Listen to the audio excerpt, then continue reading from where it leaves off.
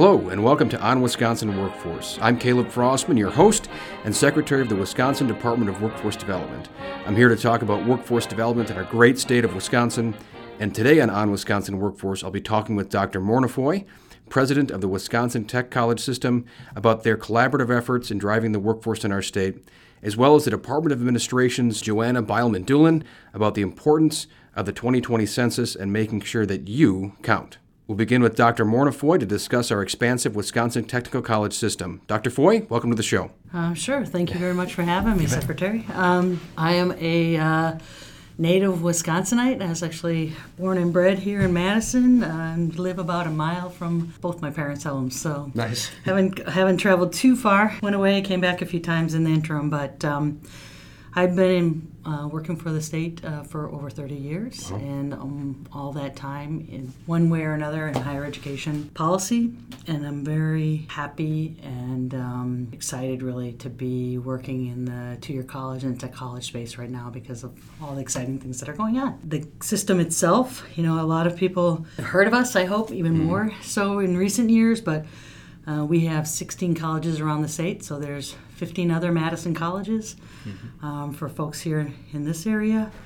We have over 500 different unique programs for students and 50 campus sites across the state. So we really are in every community, or at least within reasonable driving distance of every home in this state. We have learners of all ages and with all sorts of career aspirations. So we really try to create opportunities for different ways to get skills and to get knowledge, but also constantly trying to keep our fingers on the pulse of what's the job of the future? What's going to happen 2 years, 3 years, 4 years, even longer term in all the industries we serve? And that really is our second customer group. It's the state's employers because it is our responsibility to prepare people to meet their employee needs. So what are the skill sets that our state employers need to be successful? I think you and I get to spend a lot of time together. We are all over the place, whether me on your board or a lot of our visits, I think, are a pretty intuitive match. We were just at DeForest High School yesterday, so it's great getting to travel the state with Dr. Foy. In the beginning of your biography on the Tech College website states that President Foy believes in the power of technical education to enrich lives and strengthen Wisconsin's economy. Can you explain a little bit more? And you did this great in your first answer, but expound a little bit more on the role of WTCS and how that system supports our workforce and our greater economy? Yeah, sure. I think I really think we've worked hard to talk about the academic opportunities that are out there in the system. In recent years, there are a lot more ways that we contribute to individual economic capacity and ability to have a great career. English as a second language programs are offered at technical colleges around the state. Adult education for folks there's a kind of a misconception that it's because I never finished high school, so I have to go back to tech college and get my GED. That's one part of it for sure, but there's also lots of us, I would say, are not young anymore, and we want to make a career change, or our industry that we work in is changing rapidly, and we need to upskill, reskill, maybe get a whole new set of skills. And some of our basic foundational education was quite some time ago. Yes. So what is considered to be adult basic education, say in math area today, we would never have had the opportunity to learn when we were in high school because it just didn't exist in those days. Right. And that's really true in a lot of technology fields. So that's another service we provide. We also provide direct customized instruction and training opportunities for our state's employers. Very typical experience would be we get a new piece of equipment. We don't actually know how to make use of it or incorporate it into our existing processes. So let's get someone out from the technical colleges that has some expertise in this. Let's create a training program. We can deliver it on site then at their facility using their new piece of equipment. It's really an efficient way for their workforce to get upskilled. I think for me, one of the most exciting things we're doing right now is the way that we interact with our state's employers. So that's something that a lot of my counterparts around the country are very jealous about. How is it that you are able to anticipate the jobs of 5 and 10 years out?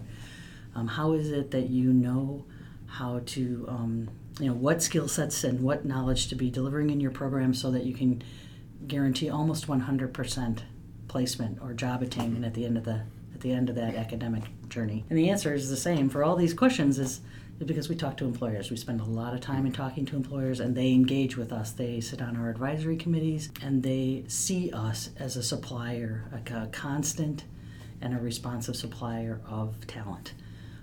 In fact, 98% of the state's employers say that their business success is dependent on their local technical college.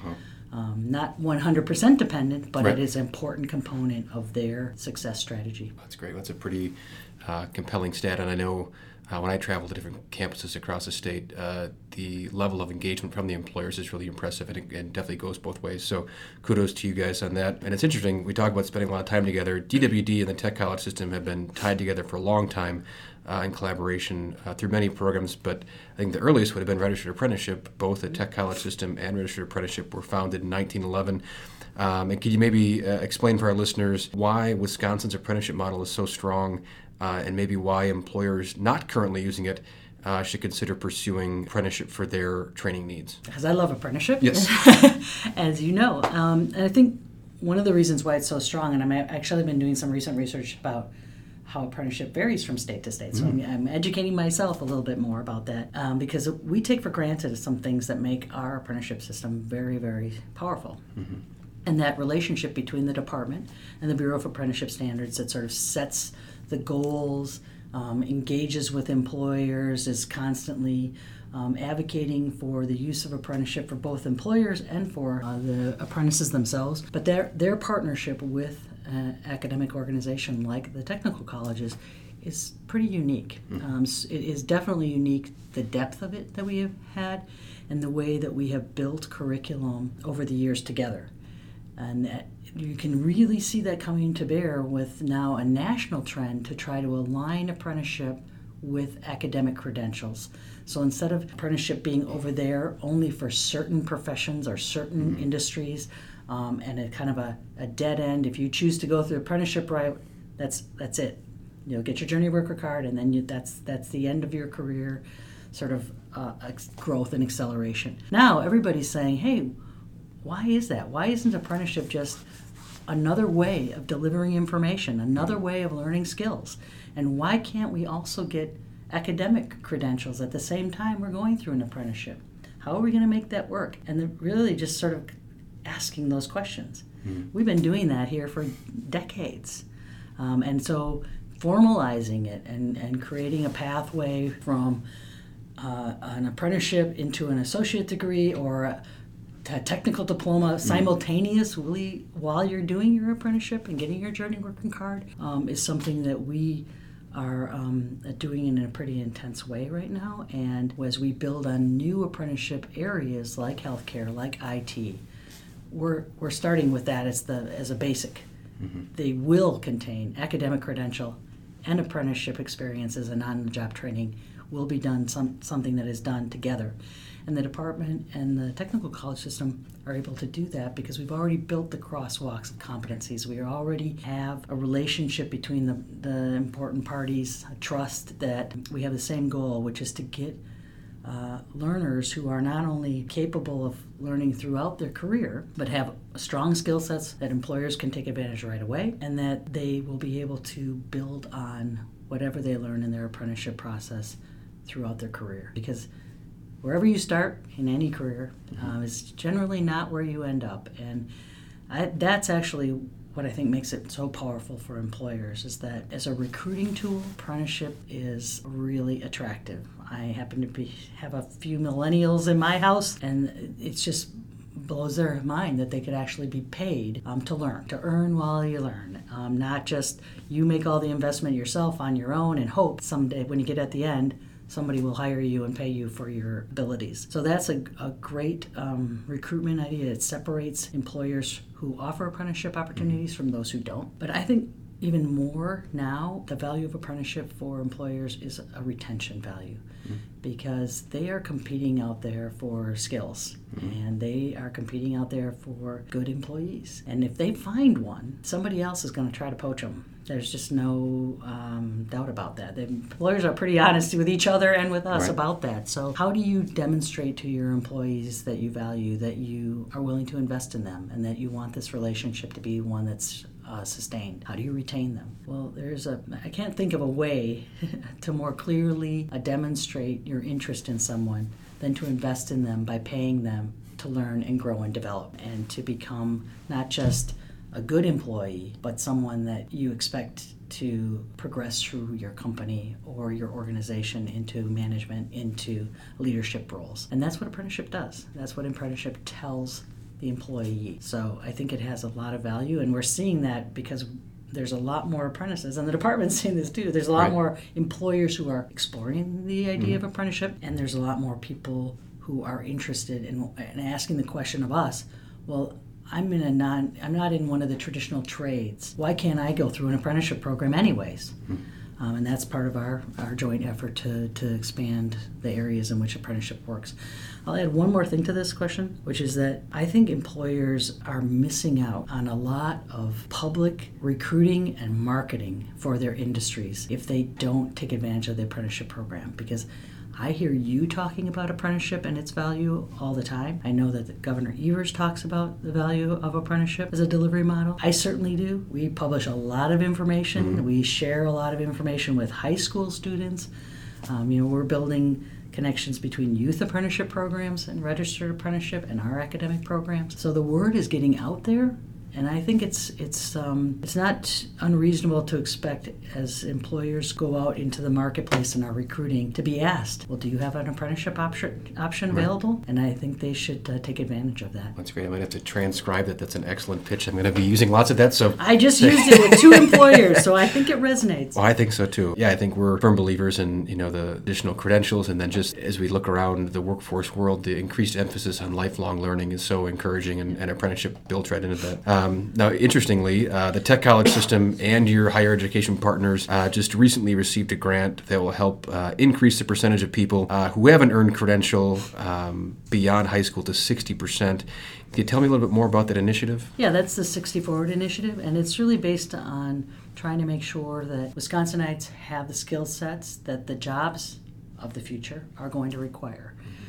So that's the analysis that in the next 5 to 10 years, jobs that are available in this state, at least 60% of them are going to require something beyond high school. I think that number is only going to grow. Right. We already see it around the country. Other states, their goal for post-high school credential attainment is in the 75% or the 85% or the 90%. I think the days where a high school credential was all one needed to have a family-sustaining career and a good long-term life for your family are gone. So however it is that you're getting new skills and new knowledge post-high school, past the age of 18, all of us are in the same boat when it comes to needing to do that. Mm-hmm. And so we're trying to find lots of different ways to approach that. And it's this is a good question to follow the apprenticeship one, because we've been arguing with the national think tanks and policymakers about what do you mean by a post-secondary credential. They like to count, initially they wanted to count only a bachelor's degree, and a bachelor's degree and an associate degree, which is 2 and 4 years. What about industry credentials? Right. What about shorter term technical diplomas, something that we offer here in Wisconsin?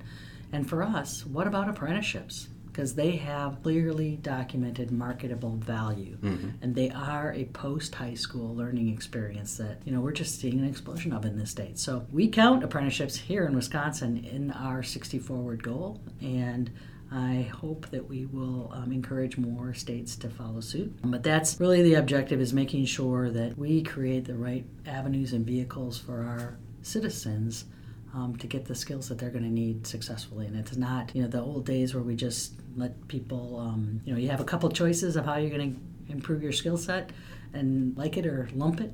It's just not going to work anymore. So we've got to be creative, got to use technology, got to look at alternative modes of learning, like apprenticeship, to get there. We're pretty close. We've made some progress. We're in about 50% right now, but we still have a ways to go. I'm confident we can get there. In terms of initiatives, I think our listeners would love to hear about the Tech College's to and through career pathway model. Would you mind sharing a little bit about that? This is something I talk a lot about, but again, it's just recognizing that the historic, I think, view where we thought, okay, people, you go to school for whatever it is, 13, 12 years, right. Get your high school diploma, lots of great jobs in agriculture and manufacturing in this state, paid great wages. You start your family, you go to work, and life is great. That isn't reality for most of us anymore. And it's also not reality to expect that you're going to finish those first 12 years of schooling and then commit yourself to another even 2, 4, right. or 10 years. And from an employer's perspective, they really need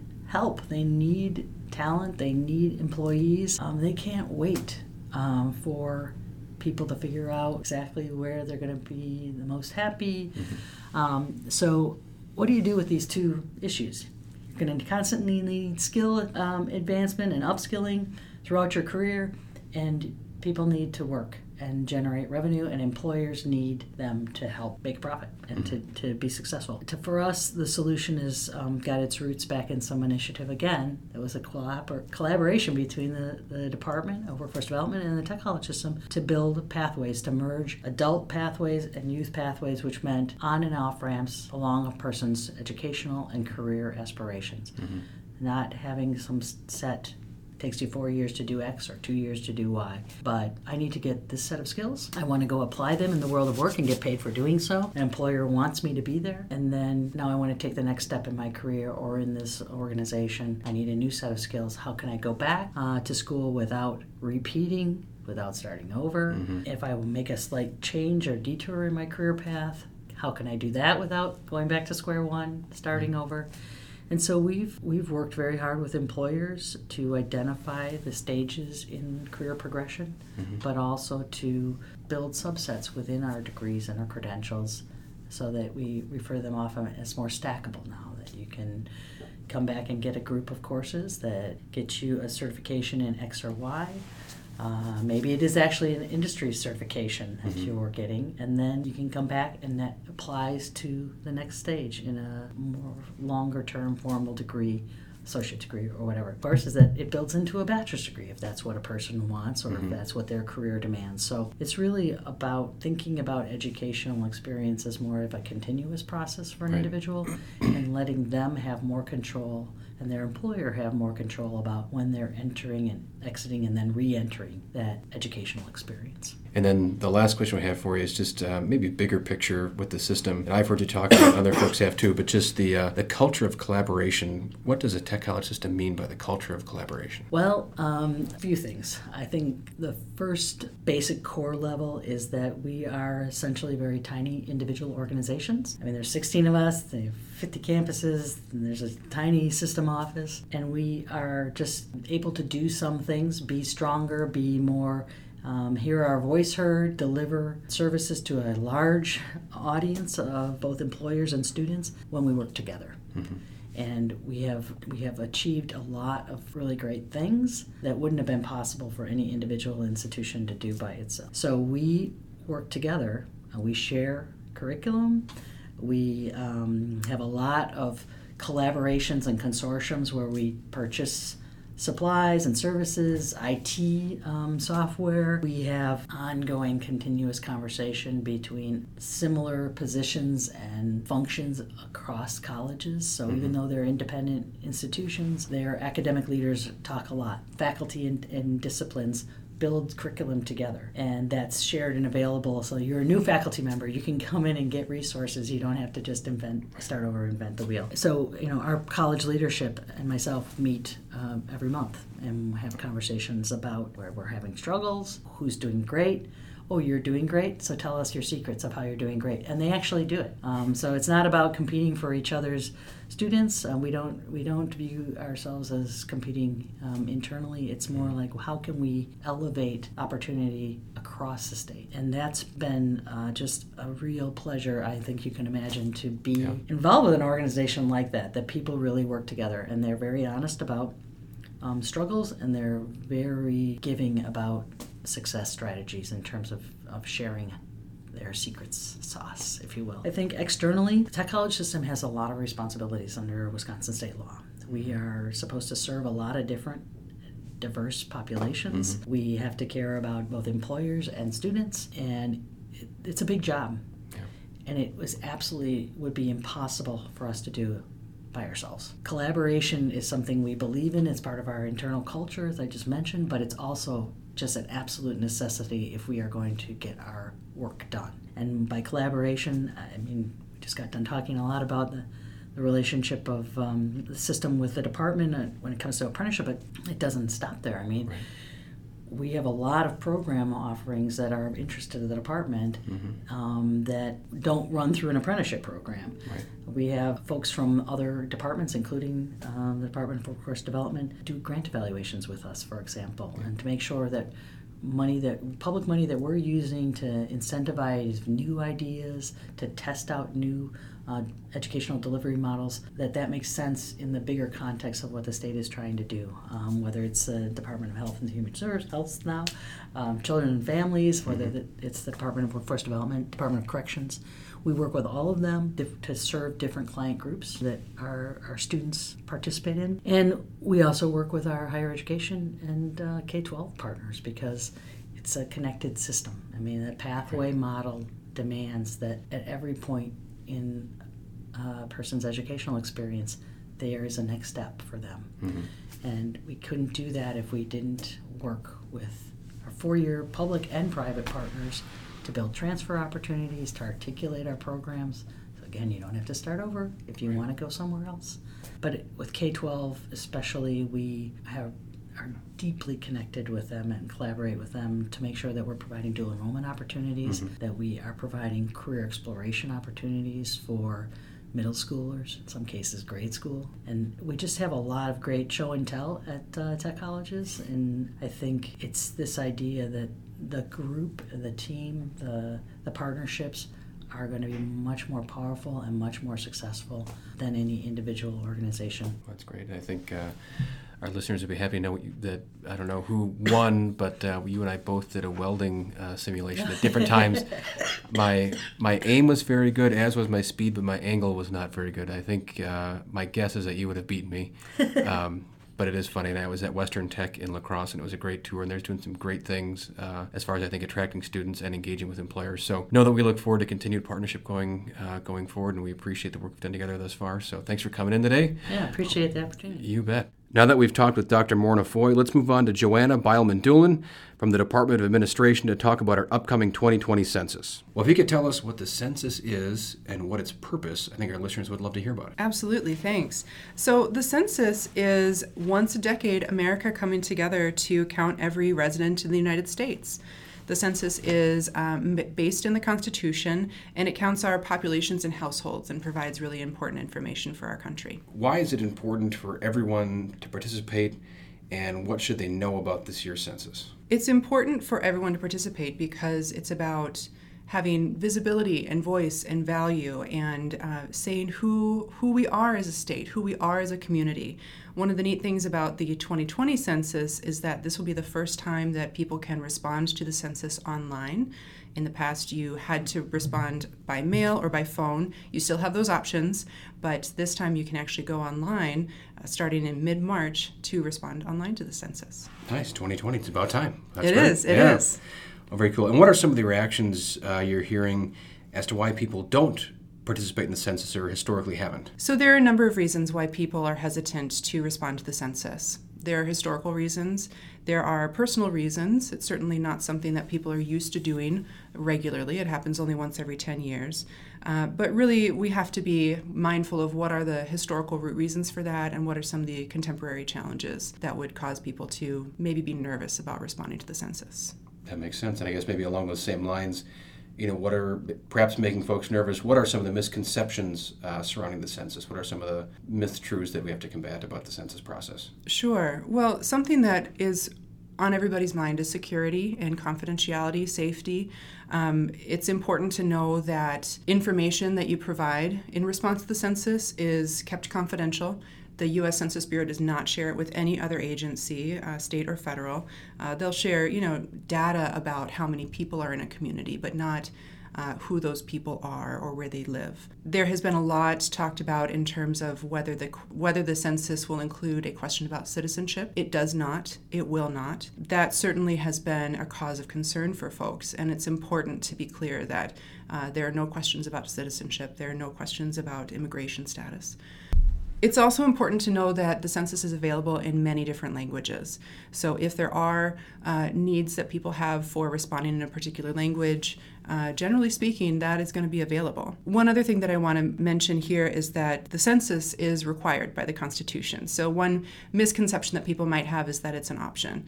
In fact, it's actually required by our Constitution, and it's really important to show who we are and find out who we are as a people.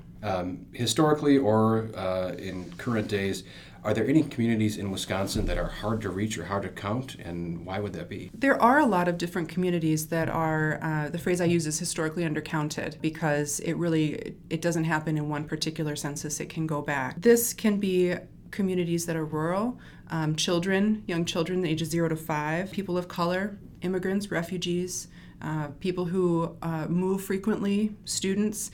Really, it's a long list of folks who might have been undercounted in the past, and we want to make sure that we are reaching everybody. People with disabilities, historically undercounted, but there are a lot of options to make sure that everybody, no matter who they are, where they live, what their circumstances are, can respond. You mentioned some of the, by mail, by phone, online. What are are there other ways that data is being collected for 2020? Those are the big three. Okay. Yep, those are the big three. Starting on March 12th, people will start getting census invitation letters at their home, and they'll be able to start responding online, by mail, by phone.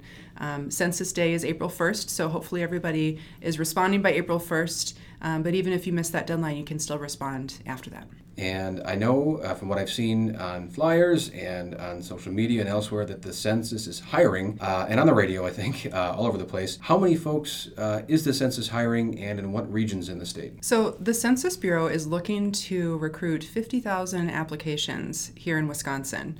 They're doing a great job. They're making really wonderful progress toward that goal. But there are still, of course, more applicants needed. So if people are interested, they should go to 2020census.gov/jobs. Applications are being accepted in every county in Wisconsin. Some counties are closer to their recruitment goals than others. These are jobs that have really competitive pay. Training is paid for. You can get mileage and other expenses reimbursed, and flexible hours. So it's really a pretty fantastic opportunity, whether to supplement something that you're already doing for employment or if you're looking for employment to begin with. So we talked about the big three ways of collecting data. What happens to that data once it's collected? How is it used? Well, it's used in a lot of different ways. That data informs the reapportionment process. People think of this as redistricting, determining where across the country congressional representatives, congressional districts will be put. This data is used to actually draw some of those lines, but it's also used to determine how $675 billion in federal funding is going to be distributed. These federal dollars go toward medical assistance, education, transportation. It runs the gamut. And knowing, who is in our communities, who is in our state, helps the federal government determine where to send those dollars. And if we mentioned hiring folks, are there also unpaid opportunities? Can you volunteer for the census? Well, because of the confidentiality guarantees by the Census Bureau, you do need to be employed through them. So if people are interested in being involved, you should go to the Census Bureau itself. Again, 2020census.gov/jobs. And they have a lot of different opportunities. Again, it's really great pay, it's flexible hours, and really it's an opportunity to help be part of making history. Applications are being accepted every day. The training happens primarily in March and April, and then census takers will go door to door to try and make sure that we get responses from everybody in May and June and July if they haven't responded. That's great. We touched on it a little bit in terms of competitive pay and the number of applicants, but just maybe if you can give a 30,000-foot view on the impact of the census on our workforce and on driving economic growth and economic development in the state. Sure. It's a great question, and it really is one that captures how the census data and the responses that people provide have such a broad impact. The census data will be used to inform community and business decisions moving forward about creating or expanding businesses, determining economic development opportunities. There's impact through the federal funding for workforce and economic development programs, vocational rehabilitation grants. It has an impact for unemployment insurance, funding through the Workforce Investment Act and the Workforce Innovation and Opportunity Act are just a couple of the many ways. But really, this is information that's used by our elected representatives to help make decisions that are good for our entire state, our entire community, our entire nation, but also used by the private sector as they're making some of their determinations. Where are we going to place a business? Where are we going to expand? Some of the transportation decisions that go along with that or that inform that. Where are we going to build or maintain roads? Where are we going to place clinics? Where are we going to put money into schools? These things are all interconnected. The census data really is going to be a really key component in those decisions for the next decade and really far beyond that. Well, Joanna, this has been really informative. Thank you so much for your visit, and we appreciate your time here on Wisconsin Workforce. Thank you for having me. You bet. Well, thanks for that insightful interview, Joanna. We hope you enjoyed this episode of On Wisconsin Workforce. If you want to learn more about the Wisconsin Department of Workforce Development, check out our website at www.dwd.wisconsin.gov. You can also follow us on Facebook or LinkedIn by searching for the Wisconsin Department of Workforce Development, and you can find us on Instagram and Twitter at WI Workforce. Thanks for listening. I hope you enjoyed the show. I'm Department of Workforce Development Secretary Caleb Frostman, and this is On Wisconsin Workforce.